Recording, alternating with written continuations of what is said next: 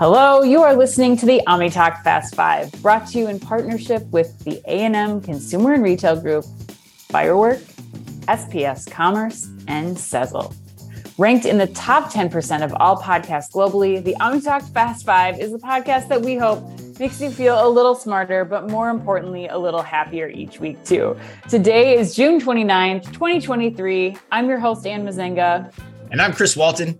And we are here once again to discuss the most important headlines of the past week that highlight how the physical, digital, and human elements of retail are coming together to shape the future. Chris, that kind of sounds like the LinkedIn Live event that we just had about digitizing the physical store with the multitude of guests from Reva Group, from Trigo, from SAP, from Accenture.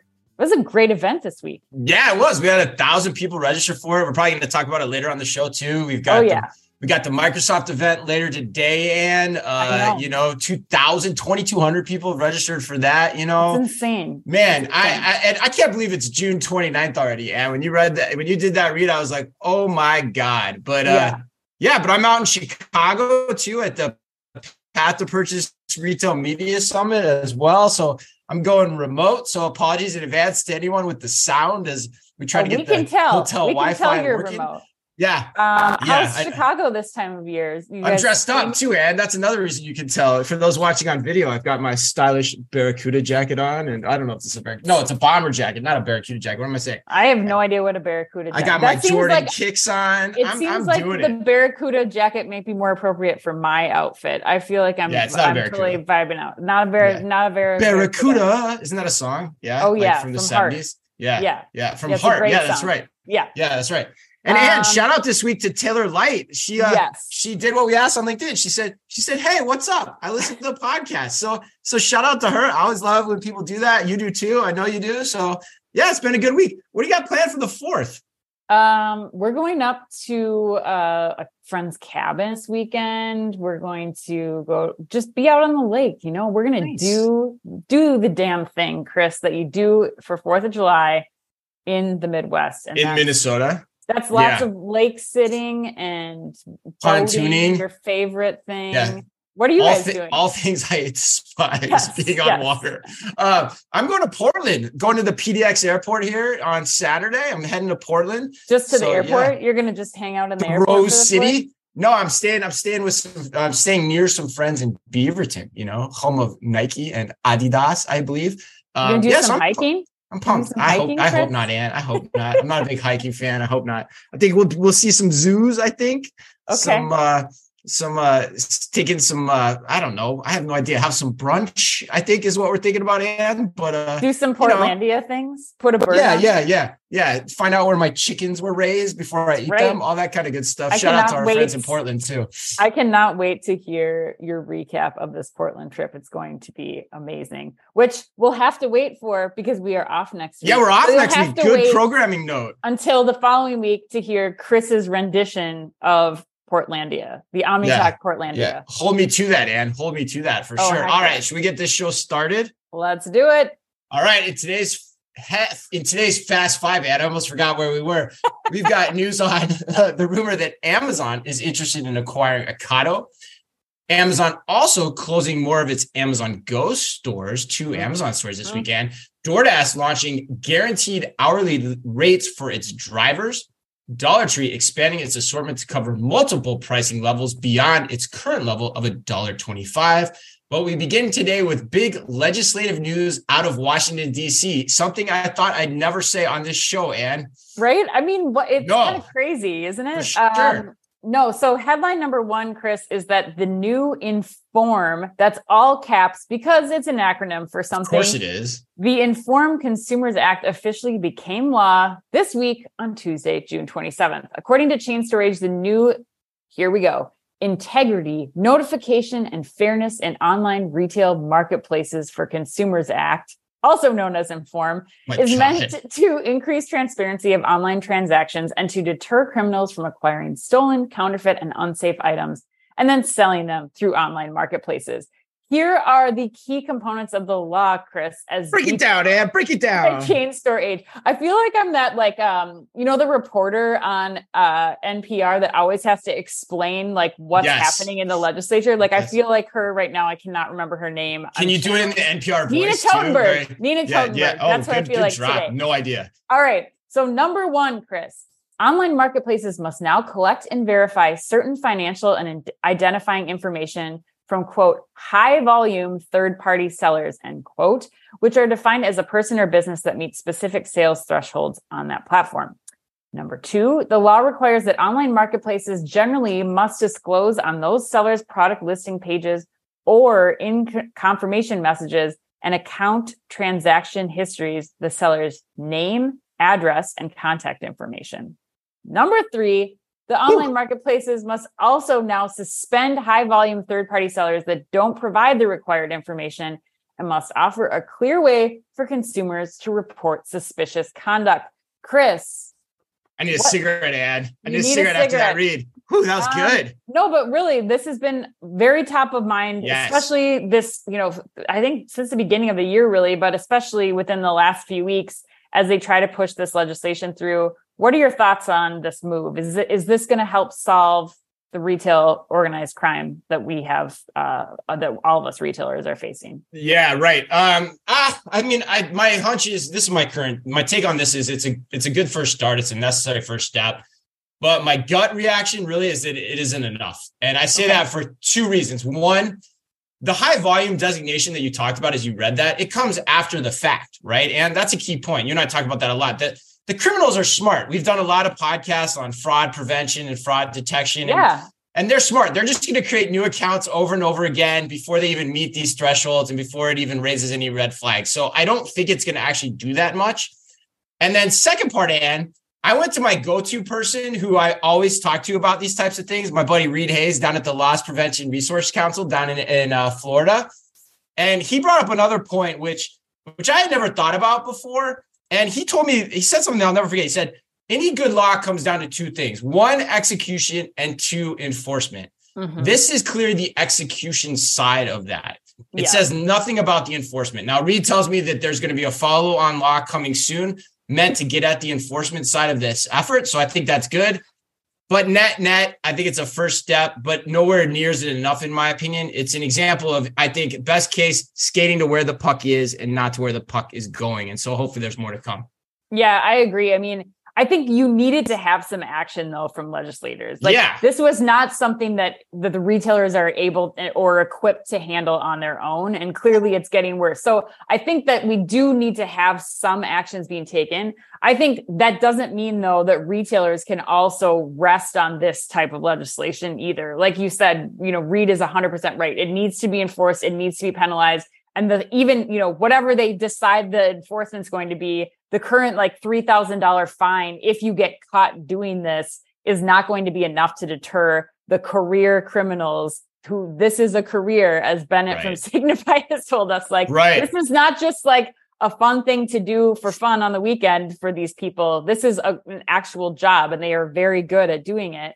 I also think that, the hope is here too, that with some of these, we may start to see a reduction in some of the smash and grab, the more dangerous crimes that are happening in the stores. Hopefully, if the volume is one of these things that they're trying to cut down on with these online marketplaces. But I think, the final thing I'll add, this is also going to be something that they're going to have to pay close attention to, because you do have third-party sellers on these sites who are legitimate.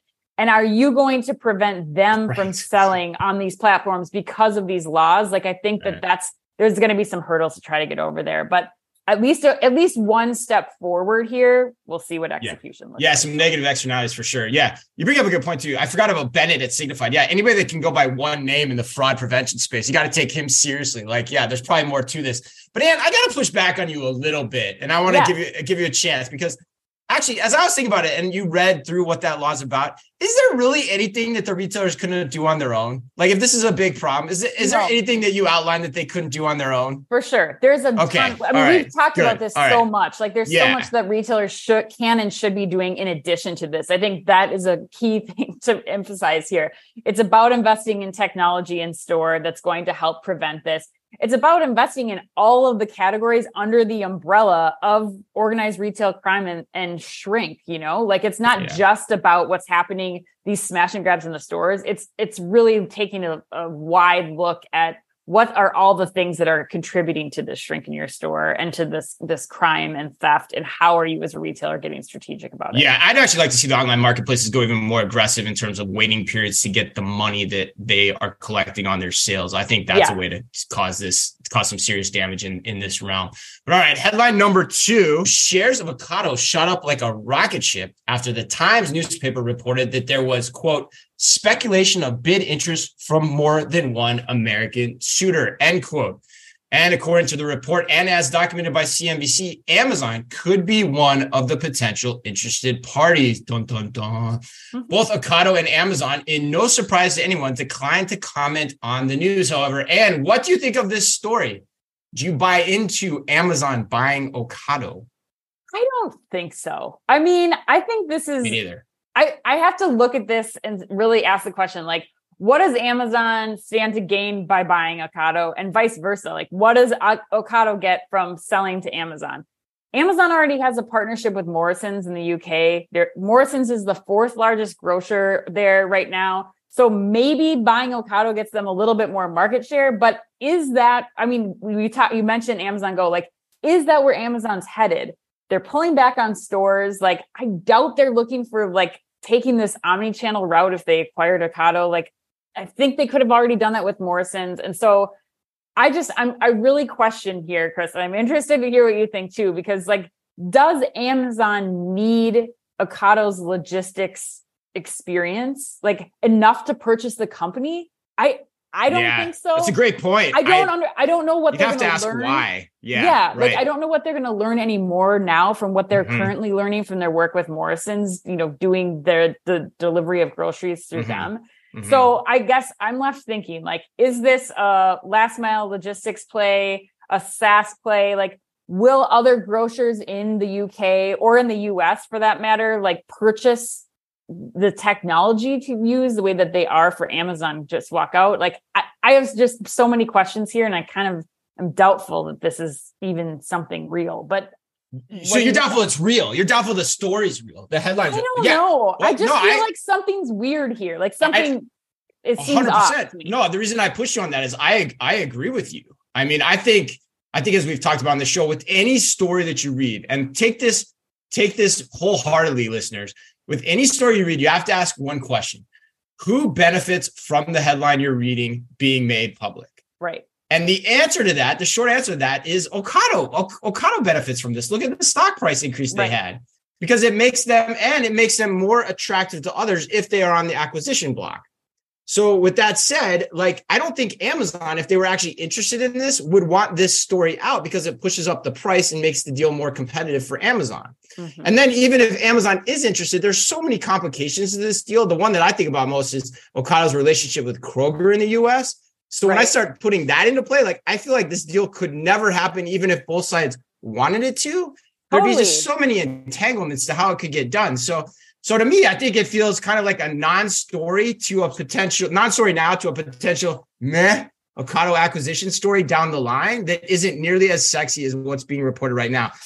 That's my take. It's not super informed, but I think it kind of makes sense. It's rational. Well, the Kroger thing doesn't even come up. Like, in the research we were doing for this story, it's like, that's not even mentioned. It's so focused on the UK market, which is fine. It makes sense. But like, why are you going to invest that much in a player like Ocado that's already rooted with a retailer in the US? Like, I do not understand. I don't know. And your point is and I thought your point about too, Amazon gets logistics pretty well. Right. What are they really buying from Ocado? at this point? I don't know. I don't know. It baffles the mind. But so does the next story, which is very germane. Yes, let's go to headline number 3. In somewhat related news, Amazon continues to close even more of its Amazon Go stores here in the US. So according to Payments Dive, Amazon has closed its Amazon Go store located at Fifth Avenue and Marion Street in Seattle.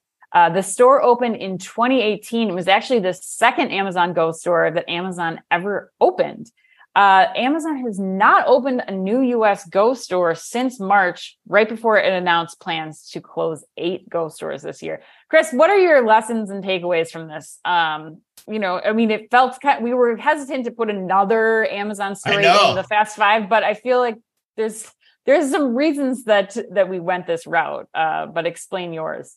Yeah, I'm really glad we put this story in retrospect. And I got a lot to say on this. And I want to give a shout out to our buddy Dilip Kumar too at Amazon, who, take what I say, Dilip, and I'm trying to be as thoughtful as I can and as constructive in my critique that I'm about to lay on Amazon and the history of Amazon Go here. But here's my take, Ann. So the big lesson here to me is that just walk out with the pre-entry scan requirement alongside of bad merchandising, as you and I saw, especially in the license operation in Philly, which, fair play to Amazon, is not run by Amazon, but we saw that a couple of weeks ago in the Philly airport where they didn't have price tag signs, in the operation. When you combine those two things, it's just a bridge too far for most consumers, I think. And so I say that also because of what I'm hearing on the flip side of this argument. As you mentioned at the outset, we just did a podcast with particularly Annika Vos of Reva, who is probably the foremost expert on computer vision AI in a physical retail store outside of Dilip and outside the team at Amazon. Yeah. And she's doing it with a number of providers, but specifically the one we talked about is with Trigo, right? Trigo is the non-Amazon just walk out competitor that she's deploying the technology in her stores in Germany. And for all intents and purposes, she's saying she's seeing consumers respond to the technology. And she's publicly talking about how they're planning to invest in it going forward and roll it out to a further degree. But the reason for that is she went about it differently. Mm-hmm. She took a hybrid approach to start. They didn't force customers en masse to change how they shop their stores. And they allowed the customers to try it that way, right? It wasn't forced upon them. But the biggest point here, I think, in this story, in this headline of looking back at the past, 5 years since Amazon Go first opened in 2018, the biggest point is that Reva already knows how to merchandise a grocery store. Mm-hmm. And so my takeaway here is hubris, Ann. Amazon screwed up thinking that it knows how to run a grocery or a convenience store, either one of those, that it knew how to do that. And that two, it could deploy a tech that no one had ever used on top of either one of those new experiences.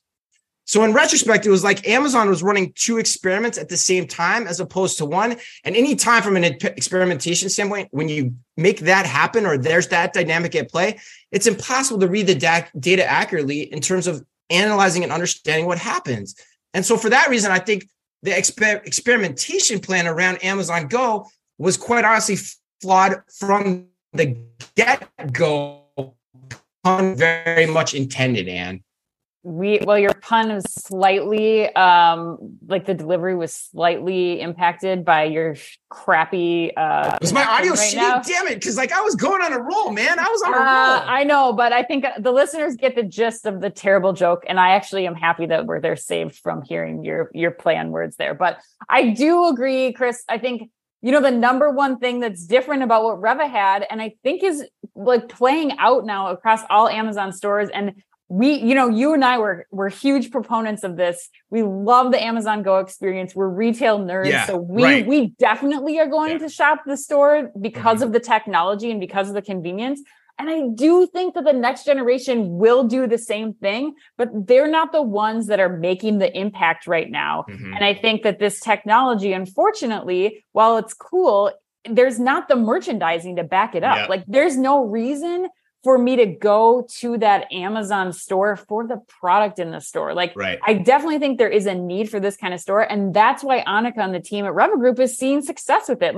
People have built Reva into their day-to-day behaviors for years. Right. They come to know the products. There are things that are driving them to that store. They have a relationship with their customers. And Amazon didn't have that before going into this. Amazon built the store 100% based on like, we're going to get you in and out of here fast. It's about the technology. But I think what we're learning is that that's not enough. And if you have one thing that's preventing you from getting in store, you have a bad experience, it took you too long to download the app when you're walking in the Amazon store, like all of those things are just preventing consumers from making the trip back, because once you get through the gates, there's not enough to hold you there to keep you coming back for that experience in the way that the Reva store has, or that like or an established grocer or convenience store retailer has.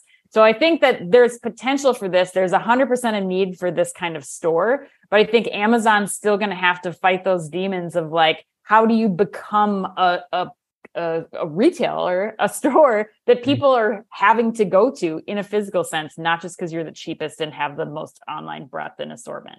Yeah, 100%. Like I think what I think about when you talk about it like that is like it kind of makes me think the days of physical grocery for Amazon with a new concept are kind of over. Like it's going to be really hard for them to figure this out.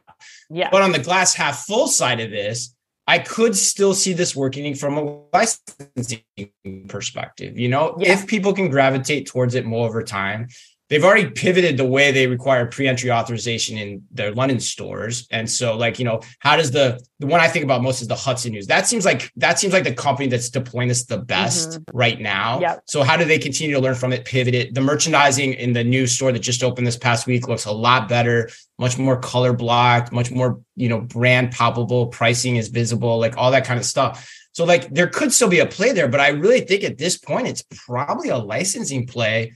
And then you're going to have the question of customer acquisition if you go pre-entry authorization against the cost of the investment to make this happen. And so I don't know. Those are still some big ifs, I think, for most purveyors of these types of operations.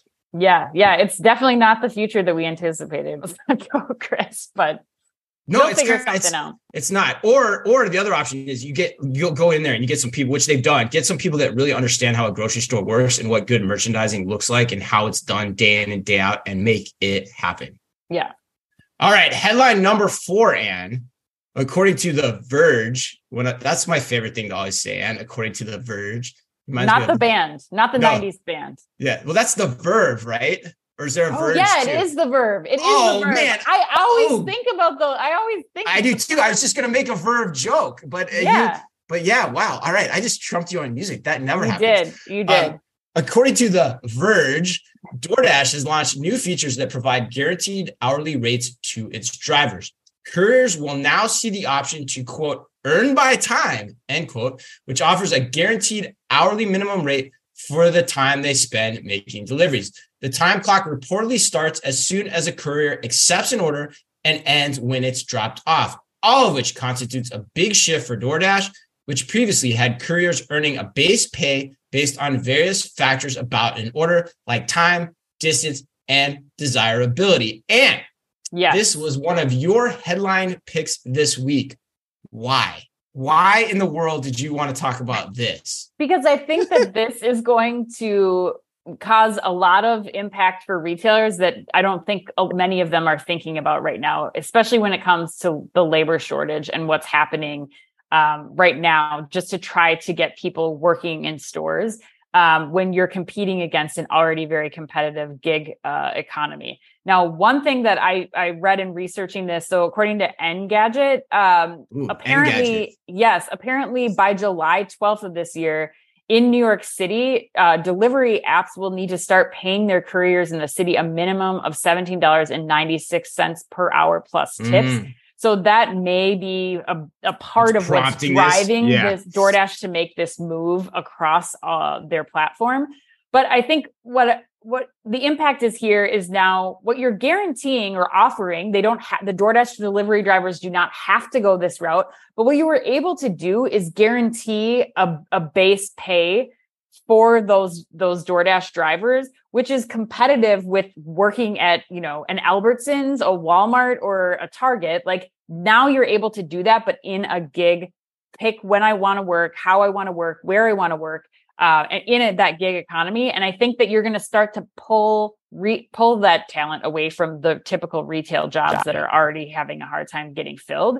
And I think that secondly, it requires retailers to start thinking about investing in this technology, whether they're going to go the way of like flex work platforms, like we heard from Lidl this week, whether they're going to go the route that Schnucks took, where they're starting to build their own tech in-house to try to allow this kind of like flex work that we're seeing, or if they're going to go after one of the multitude of tech providers that are out there that are enabling flex work for retailers. So I think it's going to be an area where retailers are going to have to start to invest in, like what we were talking about early on in the show, where it's about, how are you reducing shrink?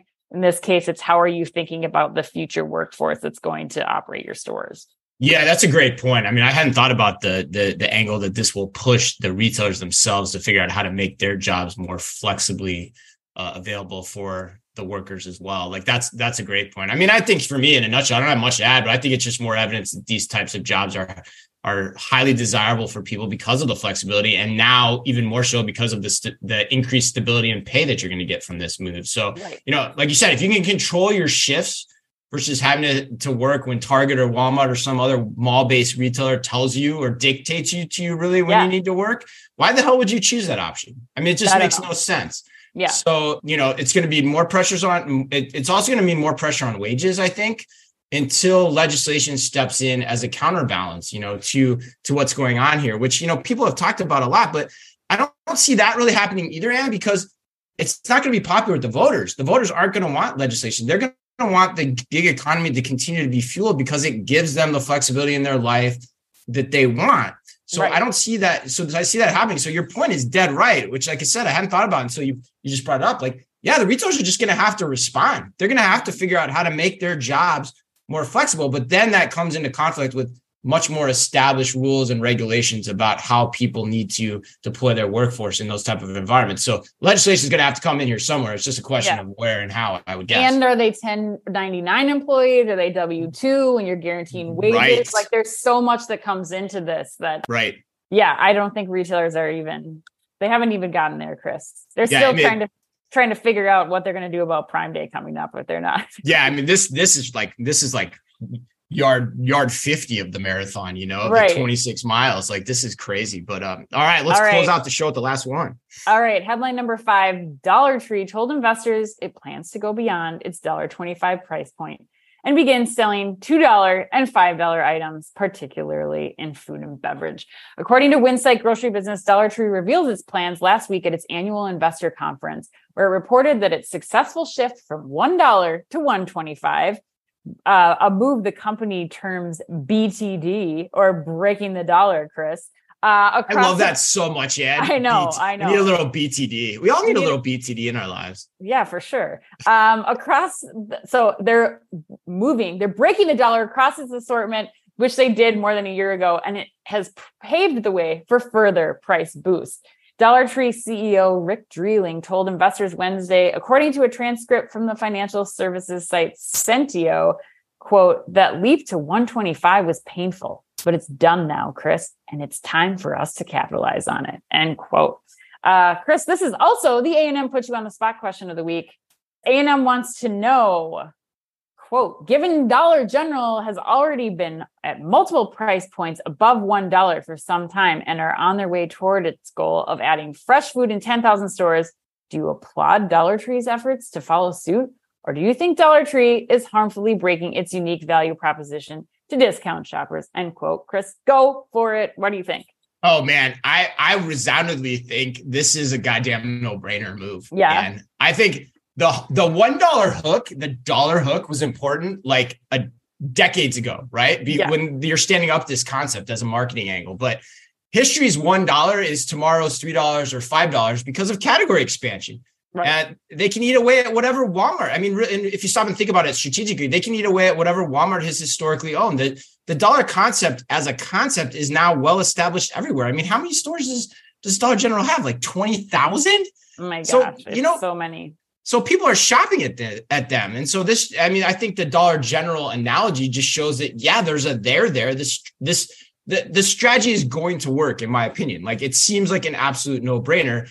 And the other point I bring up is you have to love the serendipity that comes from shifting one's context as a leadership team when you have the problem of inflation in front of you, and then, turning it into an unbridled opportunity where they're probably just going to reap the profit from this in the long run if they do it the right way and pick the right products and all that kind of stuff, which is not a given. You have to do that well. But when you think about what you're competing against, you're just offering a lower price alternative to what already exists through other avenues. When has that strategy not worked? Right. It always works. Right. Yeah. No, I think that you're 100% right. And I think the other thing that I was looking at here is like so many retailers we've seen throughout, since the inflationary period started, have done this, like, we're going to hold our prices for certain items at X, Y, and Z. We're not going to raise prices on these, core 10 things. But I think what's really cool here about what Dollar Tree is doing is that there's no limit to the items. Like, what they're saying is that they're able to get food from $2 to $5. There's a huge market there. And I think the Dollar Tree customer now knows that no matter what, there's no hesitation. There's no like, this thing's going to be the same price, low price, and this thing's not, or I'm going to pay extra for my soda versus, the cheese being the same price that it was last week. As a Dollar Tree customer, you're going to go in there. You're not paying more than $5 for anything on that shelf. And there's consistency and reliability in making that my destination for grocery. So I think super smart way to go here. I don't think there's any, to A&M's question, I don't think there's any concern here. And what you were saying too, Chris, I don't think there's any concern about going above that $1.25 threshold. It's not realistic to do that. And the consumer knows that, but they want dependability. They want to know I'm not paying more than $5 when I'm going in there. Or whatever price point it is. But it's all about comparisons, right? They're even doing their own bread, Ann. So as long as I can get bread from Dollar Tree cheaper than I can get at other places, and it meets this quality hurdle that I need, it's going to work. I don't care if it's $5, $7, $8, $10. It doesn't matter. Yeah, it's the that's the point here. Yeah, the ice is going to be $2 every time you go in there. You know exactly what it's going to be. It's not fluctuating week to week. I love it. All right. Well, let's close this baby out with the lightning round. All right, Chris. Question number 1 goes to you. Jack in the Box is leveraging artificial intelligence to be able to better understand how customers view their experience. What piece of feedback would you like to give to fast food restaurants? Oh man, great question. Jack in the Box, take me back to my days of growing up in Arizona. I think the one thing that most people don't understand about the fast food industry is that Jack in the Box, Ann, has the best tacos going. Their tacos are amazing. And didn't you and Mrs. Amitak go on a first date there to have tacos? Yes, we did. Well, actually, we went on a first date for the Supreme Croissant, and I just found the receipt as I was cleaning out my house of our very first date. Yes. Well, actually, I went for Supreme Croissant in Vegas. She just kind of drove me. I love that you can read a lot into that story if you want about when that happened and all that kind of stuff. But excuse me, Mrs. Amitak, getting a little hungry here. Stomach's gurgling. You mind dropping me off? My way back to the Vegas hotel. Yeah, but anyway, enough, Ann. Let's start moving on. I think we gave a little too much detail in that story. Pepsi has collaborated with the Culinary Institute of America to create Cola Chup, a blend of Pepsi and ketchup. It kind of sounded like you threw up when you said Cola Chup, which I think is appropriate. Yeah, I did too. Which is a quote, which was designed, quote, to reinforce just how well hot dogs and Pepsi go together. And what will you be putting atop the old hot dog next week on the 4th of July? Garbage, because I will not be eating the hot dog. They're going into the garbage, and then I'll be putting more garbage on top of it. Yeah, you're like me. I hate hot dogs. I can't stand them. It's a very rare occasion that I'm eating a hot dog, and certainly not one that me or anyone that I know is preparing. Not happening. 100%. I could not agree more. Chris, there's a new Plus membership on the block. Wonder Plus. I can't wait, Ann. $7.99 Wonder monthly. Plus. Wonder Plus from Wonder, Mark Lurie's company. Really? I didn't even put that. Wow. Yes, when you sent that headline, I didn't even put that together. Okay. Yes. It entitles members to free delivery with no minimum order value for just $7.99 monthly. Wonder Plus also entitles members to prioritize delivery or pickup via a Wonder Fast Pass with each member's order. Chris, which restaurant would you have to have on the Wonder Fast Pass in order to get you to sign up for Wonder Plus? Oh my God. Yeah, that's a big hurdle. And that idea sounds really, really lame too, considering where Wonder started back in the day. But I'm going to go back to the first answer. I'm living in Minnesota and I can't get me any Jack in the Box. I can't. It's not deliverable. So, Mark Laurie, Wonder. Hey, and Mark Laurie, you're in Minnesota all the time running the Timberwolves. Get me some Supreme croissants delivered to my house. Some tacos from Jack in the Box. I'm all in, man. I'm all in if you do that. Oh, hopefully you're listening. I could see him actually doing that. I could see that shit showing up at my door, man. Watch. That'd be fun if it did. All right.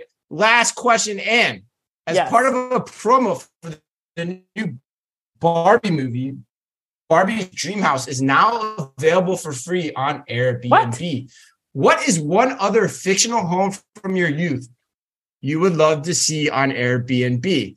Oh man, I would want to have probably Cher's house from Clueless. I loved that house so much. It was beautiful, like the big staircase, her closet with like a little computer picking out her outfits. That was the first thing that came to mind. Kind of like that was the first thing. Okay. With the Barbie trend. There's more from, years past, but it was hard to narrow one down.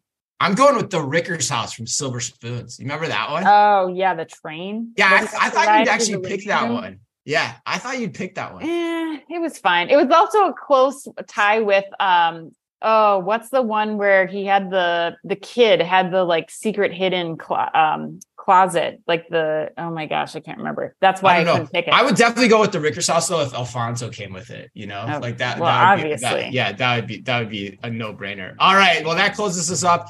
Happy birthday today to Gary Busey, Mad Men creator Matthew Weiner, and to the women who stole every scene she was in with Jason Gedrick in Iron Eagle, the great Melora Hardin. And remember, if you can only read or listen to one retail blog in the business, make it OmniTalk, the only retail media outlet run by two former executives from a current top 10 U.S. retailer. Our Fast Five podcast is the quickest, fastest rundown of all the week's top news, and our twice-weekly newsletter tells you the top 5 things you need to know each day, and also features special content that's exclusive to us, and we do it all just for you. And we try really damn hard to make it all fit within the preview pane of your inbox. You can sign up today at www.omnitalk.blog. Thanks as always for listening in. Please remember to like and leave us a review wherever you happen to listen to your podcast or on YouTube. And so until next time, like Ann said at the outset, we'll be off next week, but we'll be back in 2 weeks. So until then, on behalf of all of us at OmniTalk Retail, be careful out there. The OmniTalk Fast Five is brought to you in association with the A&M Consumer and Retail Group. The A&M Consumer and Retail Group is a management consulting firm that tackles the most complex challenges and advances its clients, people, and communities toward their maximum potential. CRG brings the experience, tools, and operator-like pragmatism to help retailers and consumer products companies be on the right side of disruption. And Firework. Firework is the largest video commerce solution built for the world's leading brands. They empower brands with shoppable and live stream video on their own websites where people like to shop. Put your commerce in motion with Firework. You can find out more at firework.com. And SPS Commerce. SPS Commerce is redefining how businesses across the supply chain operate in an omnichannel world. Your experts, tech, and data work together to fuel your growth and deliver for your customers. To find out more, head to spscommerce.com. And finally, Sezzle. Sezzle is an innovative buy now, pay later solution that allows shoppers to split purchases into 4 interest-free payments over 6 weeks. To learn more, visit Sezzle.com.